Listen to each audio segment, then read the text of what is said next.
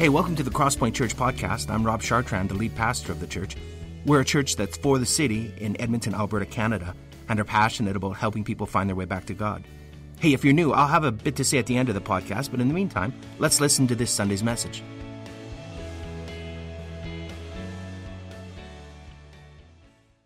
Well, hey, good morning, Crosspoint, and good morning to those of you who are just joining us for the first time. We're so glad that you've checked out our church community this morning as we gather together and worship.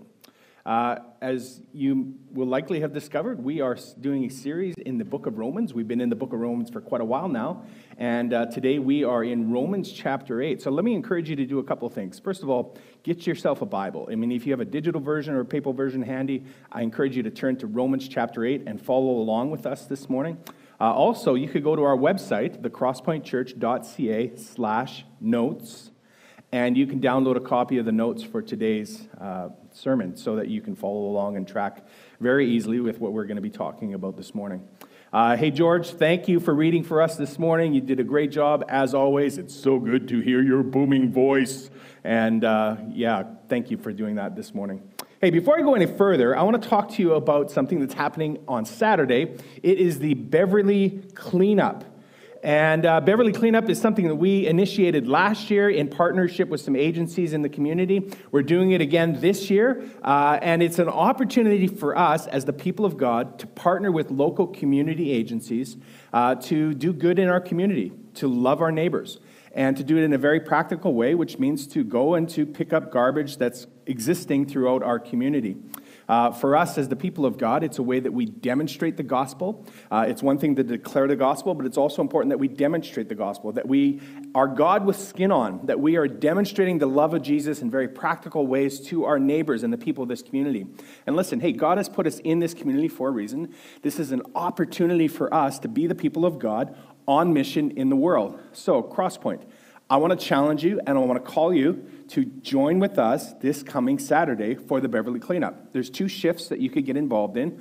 One is from 9 o'clock till noon. The other one is from 1 o'clock until 4 o'clock. You just have to sign up for one of the shifts. And when you show up for the cleanup, we will give you a kit from Capital City Cleanup. We'll give you a map of places where you can go and participate in the cleanup. This is all going to be done in a very safe, socially distanced way, where registration is going to be outside. And then you will, with your household, will be deployed to a different part of the neighborhood to go and to do some cleanup. And it's a great way to get outside, right? Because we're all locked inside. This is a great way to get outside and to do good and to do justice in the community. So I hope you'll do that. How do you register? BeverlyCleanup.com. So if you got a phone right now, now's your chance. Easy to do, BeverlyCleanup.com. It's really easy registration. You just need to show up. And here's the thing. If you do participate, we also want to give you a bag lunch afterwards, chance to have some Munchables as you go that you can take with you after the cleanup. So please, register for Beverly Cleanup. I'm going to be there. Our whole team's going to be there. I know a lot of you Crosspointers have already signed up, so it's a good chance to at least say, hey, to the rest of the Crosspoint community. So, hey, I hope you will do that. BeverlyCleanup.com. All right. Let me start with a question this morning. Here's the question. Have you ever found change to be difficult? Maybe you've tried to break a stubborn habit. Maybe you found yourself slipping back into old patterns. Maybe you felt driven or anxious or compelled to do something you know you shouldn't be doing. Well, you're not alone. As it turns out, there are lots of people who find it very difficult to change. I might say most people. Let me share some interesting stats with you this morning from a book that's called Be Excellent at Anything, and the author's name is Tony Schwartz. Great book, recommended read. But he talks about how difficult it is for people to change. Here's what he's discovered. 95% of those who lose weight on a diet regain it back again, and a significant percentage of those actually gain more weight than when they first began. That's encouraging. Even after a heart attack, only 1 of every 7 patients makes any enduring changes around eating and exercise. 25% of people abandon their New Year's resolutions after 1 week. 60% of people abandon their New Year's resolutions after 6 months. The average person makes the same New Year's resolution 10 separate times without success. Change is hard. Doing the right thing is often hard. How about you? Have you found that change is difficult? Well, it turns out you're not alone. And to help illustrate this point, let's watch this together.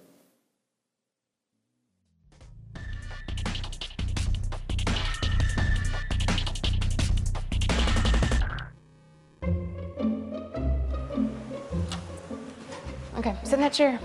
All right, here's the deal. Marshmallow for you. You can either wait, and I'll give you another one if you wait, or you can eat it now. When I come back, I'll give you another one, so then you'll have two. But stay in here and stay in the chair till I come back, okay? All right.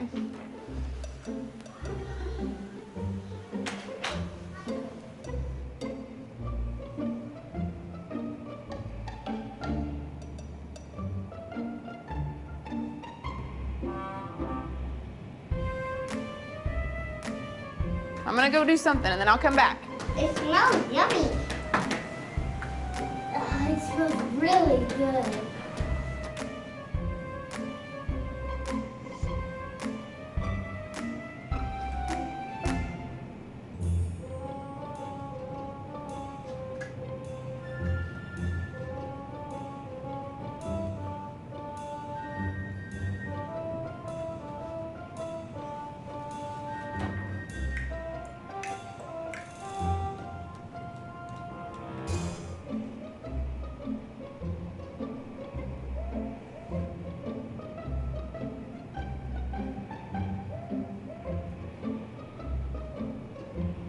All right, so it's up to you. You can have it now or you can wait. Okay?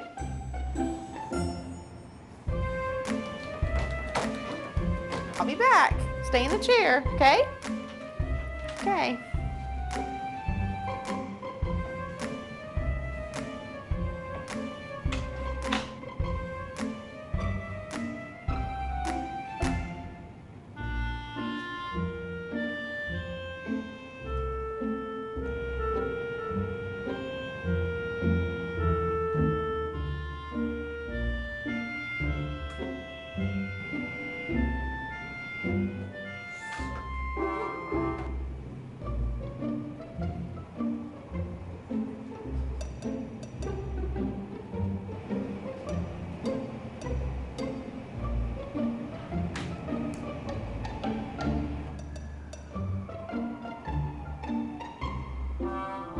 All right, so I'm gonna leave and then I'll come back, okay?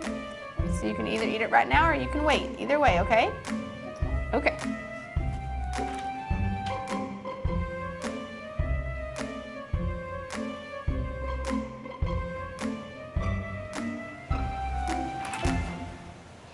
How'd you do? Did you do good? You did? Yeah. You wanted to eat it, didn't you? Yeah. So did I tell you to give you another one? Okay, now you can have both. You need them.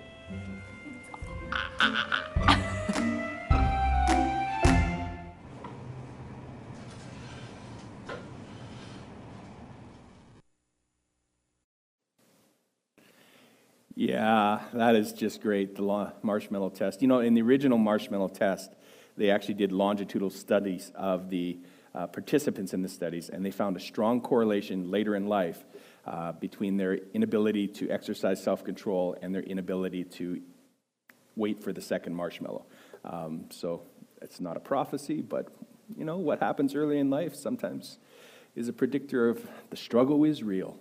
And I think for many of us, we can say, the struggle is real. We all face this inner tug of war, this pull between what you should do and what you want to do. And you know what? It happens in every season of life. It doesn't matter whether you're a child or whether you're an adult. So here's the question for you this morning. What is your marshmallow? What is it that you're battling over? And even more importantly, how's that going for you? How's the battle going? Well, as we dive into the first half of Romans chapter 8 this morning, there are so many topics that we could explore as we go through it, but unfortunately, we can't cover it all because of time. So I'd just like to talk about the battle that each and every one of us faces. And as it turns out, this is the fight of your life. and it's the fight that you cannot ignore. So let's get right into it. We're going to look at 3 facts about the fight of your life. Here's the first one. There's a battle. Whew, amazing. And it's happening inside every believer in Christ. Sometimes it feels like just a little bit of a tussle. Sometimes it feels like an all-out war. But Paul talks about 2 forces, 2 powers that are at work within you. On the one hand, there's the flesh, and on the other hand, there is the spirit. Now, I don't know about you, but if you've ever watched a boxing match or a UFC fight, they have what's called the tail of the tape at the beginning of each fight. This is where they kind of compare the statistics of each one of the fighters. The term comes from when they used to use a tape measure to measure each one of the fighters. So they'd measure their weight and their arm length, their reach, and their height, et cetera, et cetera. So it's the tail of the tape. I want to do a tail of the tape for this battle this morning. So in the red corner, we have the flesh. In the blue corner, we have the Holy Spirit. What do we know about each one of these forces? Well, let's start with the Holy Spirit. First of all, the Holy Spirit is the third person of the Trinity. We know from Scripture that God is Father, Son, and Holy Spirit, and that the Holy Spirit isn't a what, but the Holy Spirit is a who. He's a person. And being fully God, the Holy Spirit has infinite, unlimited power. So much power that he can break one of the greatest powers and forces in the world, the power of death. That the Holy Spirit could raise Jesus Christ, the Son of God, from the dead. Now, this Holy Spirit also indwells every believer. He has made his home in our hearts. And Paul speaks about this almost as if it's a given in verse 9. He says, if in fact the Holy Spirit dwells in you. So he's not given a statement of doubt here. He's given a statement of certainty. And Paul actually makes this clear in lots of his other letters. One example is in Ephesians chapter 1 and verse 14. Let's look at what he says there. He says, in him you also, when you heard the word of truth, the gospel of your salvation, and believed in him, were sealed with the promised Holy Spirit, who is the guarantee of our inheritance until we acquire possession of it to the praise of his glory. The Holy Spirit comes to indwell us when we hear the gospel and when we put our complete trust in Christ. So when we lean into Jesus Christ with complete, authentic faith, the Holy Spirit comes to live inside of us. And when that happens, we come alive. You're spiritually born again. Now just think about that. Let's just hit the pause button and think about that. That the God of the universe, the God who created everything with just the word of his mouth, has chosen to come and live inside of you through his Holy Spirit. It's mind-blowing to think that God has taken up residence inside each and every one of us.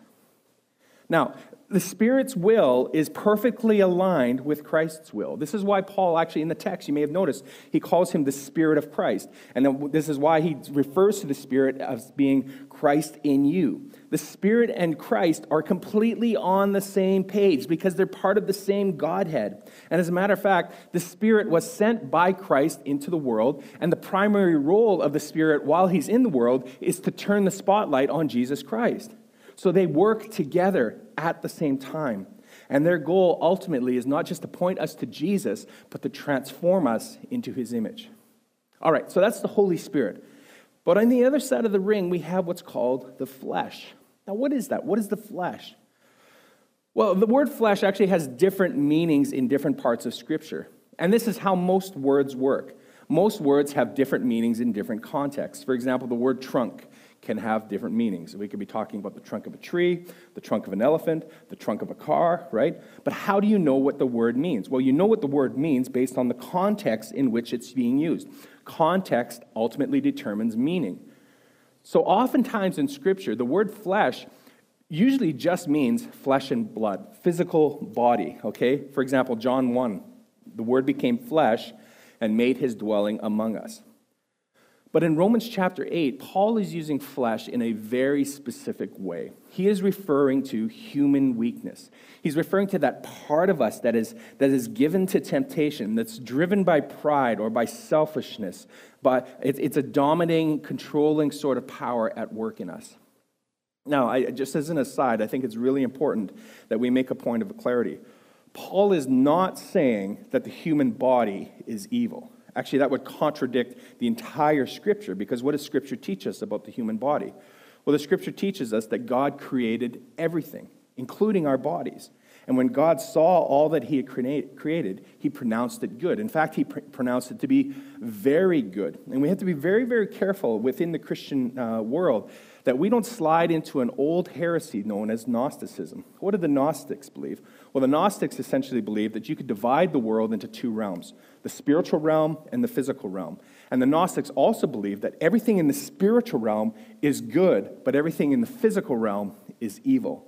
And so the goal of life, ultimately for the Gnostics, is to get as far away as you can from the physical realm and get as close as you can to the spiritual realm. And we see all sorts of versions of this within Christianity. Let me give you some examples. When we say things like, all that matters is that we save people's souls, but we don't have to care for their physical needs. Or when we say things like, oh, I'm a very, very, very spiritual person, but I'm going to do whatever I want with my body. Or when we say that my goal in life is to escape this evil, wretched world and leave it to go and be spiritual with Jesus in heaven forever. Which is, in fact, a real contradiction of Scripture, because what do we learn at the end of Scripture in Revelation? What we learn is when Jesus comes back, we will live in a new physical heaven and earth, and we will be an embodied people in new resurrected physical bodies. So as believers in Christ, our future is always embodied, and our presence is always embodied, because God's creation is good. He created it to be good. So we have to be very, very careful that when we think about the flesh, we don't confuse it with the body. The flesh is, in fact, the sinful nature that is hijacking the body and the mind for evil purposes and wrong purposes. Okay, just wanted to clarify that. But here's what else Paul says. He says that the flesh is hostile to God. Now, that's really strong language, right? Them's fighting words. I mean, there will never be an alliance between the flesh and the spirit. There's going to be no joining of hands. There's going to be no hugging it out, right? They're never going to come to the table together and try and negotiate a truce. The flesh wants what it wants, and God wants what God wants. And because of this, Paul says, if you try and live by the flesh, you cannot please God. Never, ever, ever. In fact, chasing the flesh will ultimately lead to death. Because that's what the flesh does. In its very sinister way, the flesh actually seeks to sabotage, to destroy, to tear down, to choke out your victory, to kill your relationships. And ultimately, apart from Jesus Christ, the flesh will lead us to eternal death and lostness apart from God. And so this is really what this battle is all about. This is a battle for life. Look at verse 6. For to set the mind on the flesh is death, but to set the mind on the Spirit is life and peace. Let's look at verse 13. For if you live according to the flesh, you will die, but if by the Spirit you put to death the deeds of the body, you will what? You will live. The Spirit wants to bring us into life. And by this, he means the abundant life that God created us for. We were created to know God. We were created to love God. We were created to be like God. And so the Holy Spirit wants to work in us, to fix us, to restore us, to reverse the adverse effects of the fall, to transform us to become like Jesus, so that we might experience the fullness of Christ, full of his life, bringing his life to a world in need. It's a fight for your life. And of course, the flesh wants to destroy all of this because it's the harbinger of death. Friends, the battle is real, and it is a battle for your life. But here's the good news. We're on the winning side. Now, clearly, this is not a battle that is between two equal powers. It's more like a fist fight between a toddler and Mike Tyson, or a showdown between a housefly and a nuclear warhead. See, Paul says this in the text. He says that God's law, the Torah, couldn't defeat sin. The law could count sin, but the law could not counter sin. And this wasn't a surprise to God. As a matter of fact, it was part of his plan all along. And it's what Paul has been saying up to this point, especially in Romans chapter 7. Sin was so powerful, sin was so pervasive, that it could take a good thing like the law and turn it against us. And Israel's failure under the law revealed just how much we need Christ and the Holy Spirit to rescue us. So, through Jesus Christ, God has enacted a new law to supersede the old law. The new law is the law of the Spirit of life. And we read about this in verse 2. For the law of the Spirit of life has set you free in Christ Jesus from the law of sin and death. Now, this new law, it brings with us advantages. As a matter of fact, it brings us two advantages that work in our favor. And here's the thing, is if you're ever in a battle, you want to press your advantages. Well, let's look at each one of our advantages that we have under this new law of the Spirit. Here's the first one. Advantage number one is that Christ has defeated the power of sin. I mean, Paul has been telling us all throughout Romans at this point, and I hope we've got this by now, but he's been telling us that every human being on the planet has been born into sin. We're all descendants of Adam. So what was true of Adam has become true of us. And under Adam, the flesh is completely in control. We are bound by it, enslaved by it. But when Christ Jesus died on the cross, sin received its death wound. And so for those who are in Christ, what became true of Jesus has also become true of us. So because of that, we are no longer slaves to sin. We died in Christ, and our old self died with him. And Paul talks about this again in verse 3. He keeps bringing it up again and again because it's really important. Here's what he says. For God has done what the law, weakened by the flesh, could not do. By sending his Son in the likeness of sinful flesh and for sin, he condemned sin in the flesh. This is the great reversal of the gospel, that instead of us being condemned, Jesus took our condemnation on the cross, and then he condemned sin in the flesh. Now, does this mean that we no longer sin? Well, no, of course not. But what's different is that now we have the choice to turn away from sin. We can look at sin and we can say, I'm dead to that. And this is what Paul's getting to in verse 9. He says, you, however, are not in the flesh, but in the Spirit, if in fact the Spirit of God dwells in you. So even though the flesh is a defeated enemy, the flesh is still kicking around. But it's a toothless dog with a big bark. It's a dethroned monarch traipsing around in his old robe. And it still tries to control you, but it doesn't have to, because here's the thing. You are free from the power of sin, and he who the Son sets free is free indeed. Well, that's the first advantage. Here's the second one. Christ empowers us through his Spirit. See, the Spirit actually gives us the power then to overcome the flesh, to fight back the defeated monarch. Again, it's not a tug of war between two equal powers. It's the God of the universe going toe-to-toe with your itty-bitty flesh. Let's look at what Paul writes in verse 12. He says this, for if you live according to the flesh, you will die. But if by the Spirit you put to death the deeds of the body, you will live. How do we defeat the flesh? How do we live the victorious life? Through the power of the Holy Spirit who lives inside of us. Real change is possible with God's help.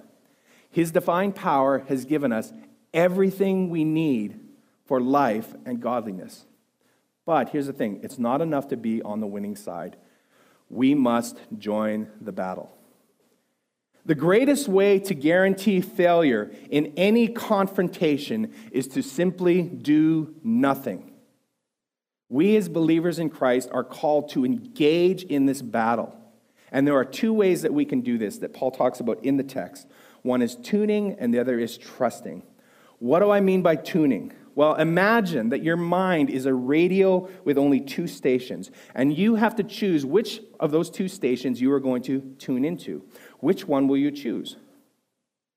You see, Paul says that the center of the battlefield is the mind. It's where the fighting is the fiercest.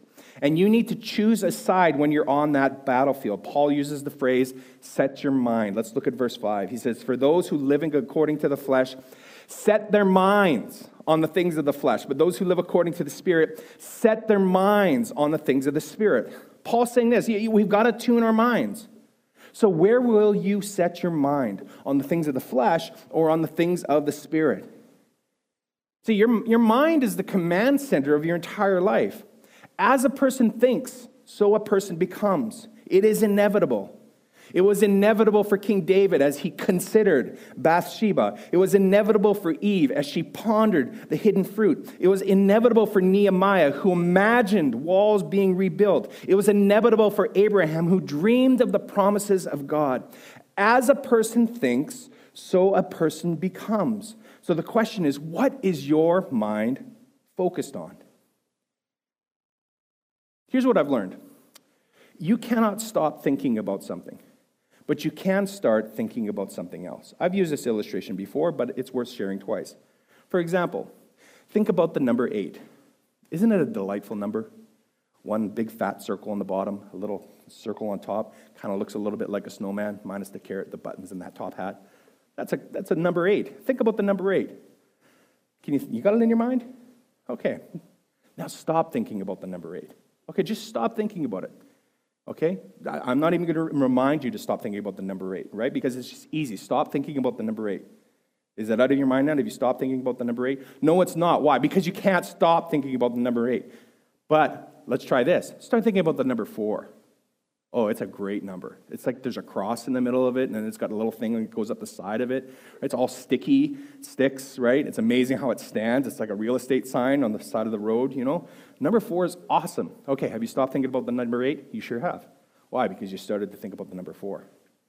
You cannot stop thinking about something, but you can start thinking about something else. So to stop setting your mind on the things of the flesh, you need to start setting your mind on the things of the Spirit. There really is no nothing box, man. I know there's a great skit about that, but you're always kind of thinking about something. Maybe our biggest problem in our Christian faith is we simply lack holy imagination.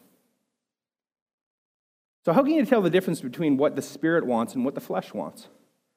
Well, Paul doesn't specifically spell it out here in Romans, but he does spell it out in another letter that he wrote to the Galatians. He breaks it down for us there, and he's very specific. Let's look at the flesh in Galatians chapter 5 and verse 19. Here's what it says. Now the works of the flesh are evident. Sexual immorality, impurity, sensuality, idolatry, sorcery, enmity, strife, jealousy, fits of anger, rivalries, dissensions, divisions, envy, drunkenness, orgies, and things like these. I warn you, as I warned you before, that those who do such things will not inherit the kingdom of God. Paul says that these works of the flesh are evidence. In other words, it's pretty obvious what's of the flesh, but I hope we'll leave that slide up there for just a moment. Take a look at that list and ask this question. How has the flesh been attacking you lately? What have you been setting your minds on?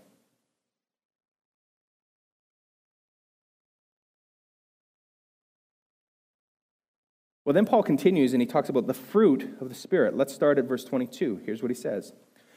But the fruit of the Spirit is love, joy, peace, patience, kindness, goodness, faithfulness, gentleness, self-control.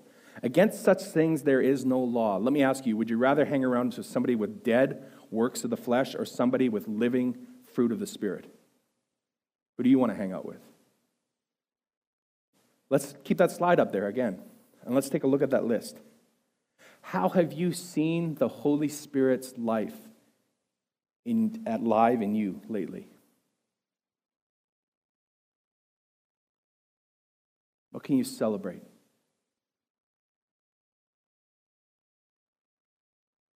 You know, I've also learned that you can actually train your mind. That if you set your mind in a certain direction often enough, eventually your mind will move in that direction naturally. This is how you form habits. And the more you form habits, they will eventually transform into character and into virtue. This is why Paul would say later in his letter to the Romans, chapter 12 and verse 2, he'll say, don't be conformed to this world, but what? Be transformed by the renewal of your mind, that by testing you may discern what is the will of God, what is good and acceptable and perfect. You'll notice two things about that. First of all, it's passive, and so you're being transformed. Second, though, there's an activity in it. It's because it's a commandment. It's something you have to participate in. Be transformed by the renewal of your mind. The mind can be renewed. It can be developed. It can be trained. You know, over the years, I've had enough conversations with young men who tell me that they don't read. They don't like to read. They're not good at it. They have trouble focusing. Sometimes they're ashamed because they can't read very well. And here's what I tell them. I tell them this. Your brain is like a muscle. And like any other muscle in the body, it can be trained so that it's stronger and faster and longer lasting. You don't train for a marathon by waking up one morning and deciding to run 42 kilometers. You wake up one morning and you run 500 meters. And then the next day you do 500 meters. And a few days later you do 1 kilometer. And slowly and incrementally you continue to grow and grow and grow into a better runner through slowly increasing it. You can also train your mind by reading a little bit each day and then doing it a little bit more and more. And I'm talking about things of substance like books or blogs, not tweets or posts, okay? But the more you read, the more you will train your mind. And there have been so many times where those young men that I've spoken to have come back to me and says, you know what, you're right. I can read, and I've been reading, and I actually enjoy reading. It's changed my mind. The point in all of this is just to say this. Don't sell yourself short. Don't believe the lie. God has given you a mind, and God is not a liar. You can train your mind. You can tune your mind. You can allow God to transform your mind. The question is, where will you set your mind? Well, in addition to tuning, there's also what's known as trusting. See, it's not enough just to set your mind on what the Spirit wants. You also need to trust in the Spirit's power to help you. That's why Paul says this in verse 10. He says, the Spirit is life. And then in verse 13 he says, if by the Spirit you put to death the deeds of the body. So it's only through the Spirit's power that we can overcome the flesh. If you try and win this battle on your own, you will fail time and again.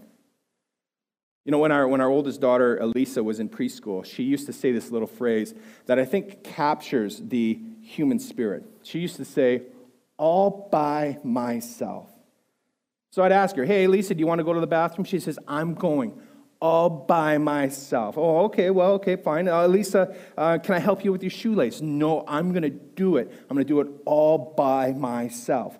Okay, she's very, very determined. And it was very, very cute, of course, at the time. But you know, there are some things that Elisa could not do all by herself. She couldn't drive herself to school all by herself. She couldn't make supper on the barbecue all by herself. She couldn't enroll herself in kindergarten all by herself. And here's the thing, is we are not much different. We have the same rugged, independent human spirit. And we want to try and beat the flesh all by myself. But the irony is that that's actually the flesh talking to us. Because that's what the flesh wants. The flesh wants to exist all by itself. The flesh wants to act independently of God. So if you try and do it all by yourself, you're essentially using the flesh to try and beat the flesh. And it is a guaranteed fail. It will fold like a house of cards. We need the Spirit's power if we are going to overcome the flesh. So maybe this morning you have found yourself kind of falling on your face spiritually. I mean, maybe you've been making the same mistakes again and again. Maybe your spiritual life has lost its vitality and its passion. Maybe for you, you've just kind of been going through the motions, kind of faking it until you make it. Could it be that you have disconnected yourself from God? Maybe you've stopped trusting the Holy Spirit for the power. Listen, if you want to be victorious in the battle of your life, you need to trust God. What does trust look like? Well, it looks like surrender. That's it. I think it's the best word for trust that I can come up with. Surrender. Because surrender says two things. Surrender says, God, I am yours. Surrender also says, God, I need you. We need to surrender to the Holy Spirit. So let me recap. There's a battle, and we're on the winning side. And we need to engage in this battle by tuning our minds and by trusting in the Holy Spirit to help us. And we can live victorious lives as believers in Christ. Will you pray with me this morning? Let's pray. I'm just going to give you a couple minutes to reflect and pray. But as we reflect and pray, I want to ask you to consider this question. What have you been setting your mind on lately? How have you been setting your mind? Let's just take a couple minutes and pray to God this morning.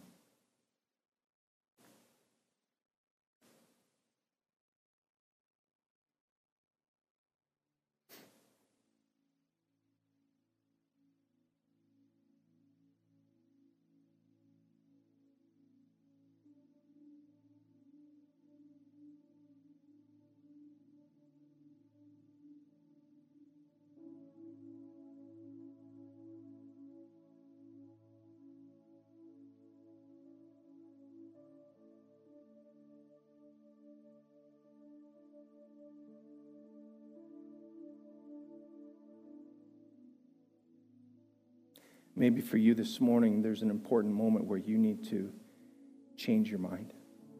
You need to turn away from the things of the flesh, confess those before God, and turn towards the things of the Spirit. Maybe your mind has been polluted and clogged and blocked by all this garbage that's in there. And maybe it's even begin to flow from the stream of your mind into your behavior, into your life. I think now is a great time for you to just give that over to God, to turn to Him in mercy and repentance and say, God, I want to change. I ask you to forgive me for where my mind and my life has been going. And God, would you give me the strength and the power to walk in the freedom that I've received through Christ? Take a moment, put that in your own words.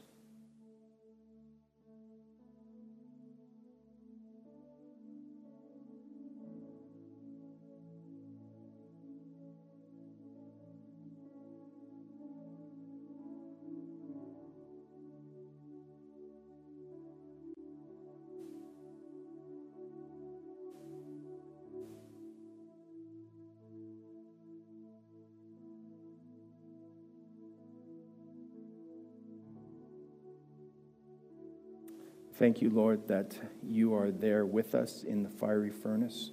We thank you, Lord, that you are with us on the front lines of the battle. We thank you that we are not alone. We thank you that you have this opportunity to be in Christ as sons and not slaves, liberated in intimate relationship with you. And God, would you, just through your Holy Spirit, help us by your power, fill us with your life, that we may walk in glad obedience before you and so become like you. We pray these things in Jesus' name. Amen. Amen.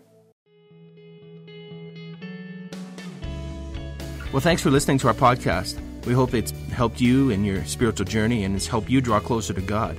Let me tell you a little bit about us. Crosspoint gathers as one church on Sundays in Northeast Edmonton, and you can find out our location and more about us by visiting our website, thecrosspointchurch.ca. We also meet throughout the week throughout Edmonton in what we call home groups. These are smaller communities of learning, laughter, community, transformation. We think that the journey of faith was never intended to be an independent exercise. It's something that we do together. So please visit our website and find out how you can get connected to a home group near you. If you listen to our podcast regularly, why not make it shareable? You could like us on iTunes or share our podcasts with other people. But more importantly, we hope you will get connected with other people and talk about what you've learned. Again, hey, thanks for listening.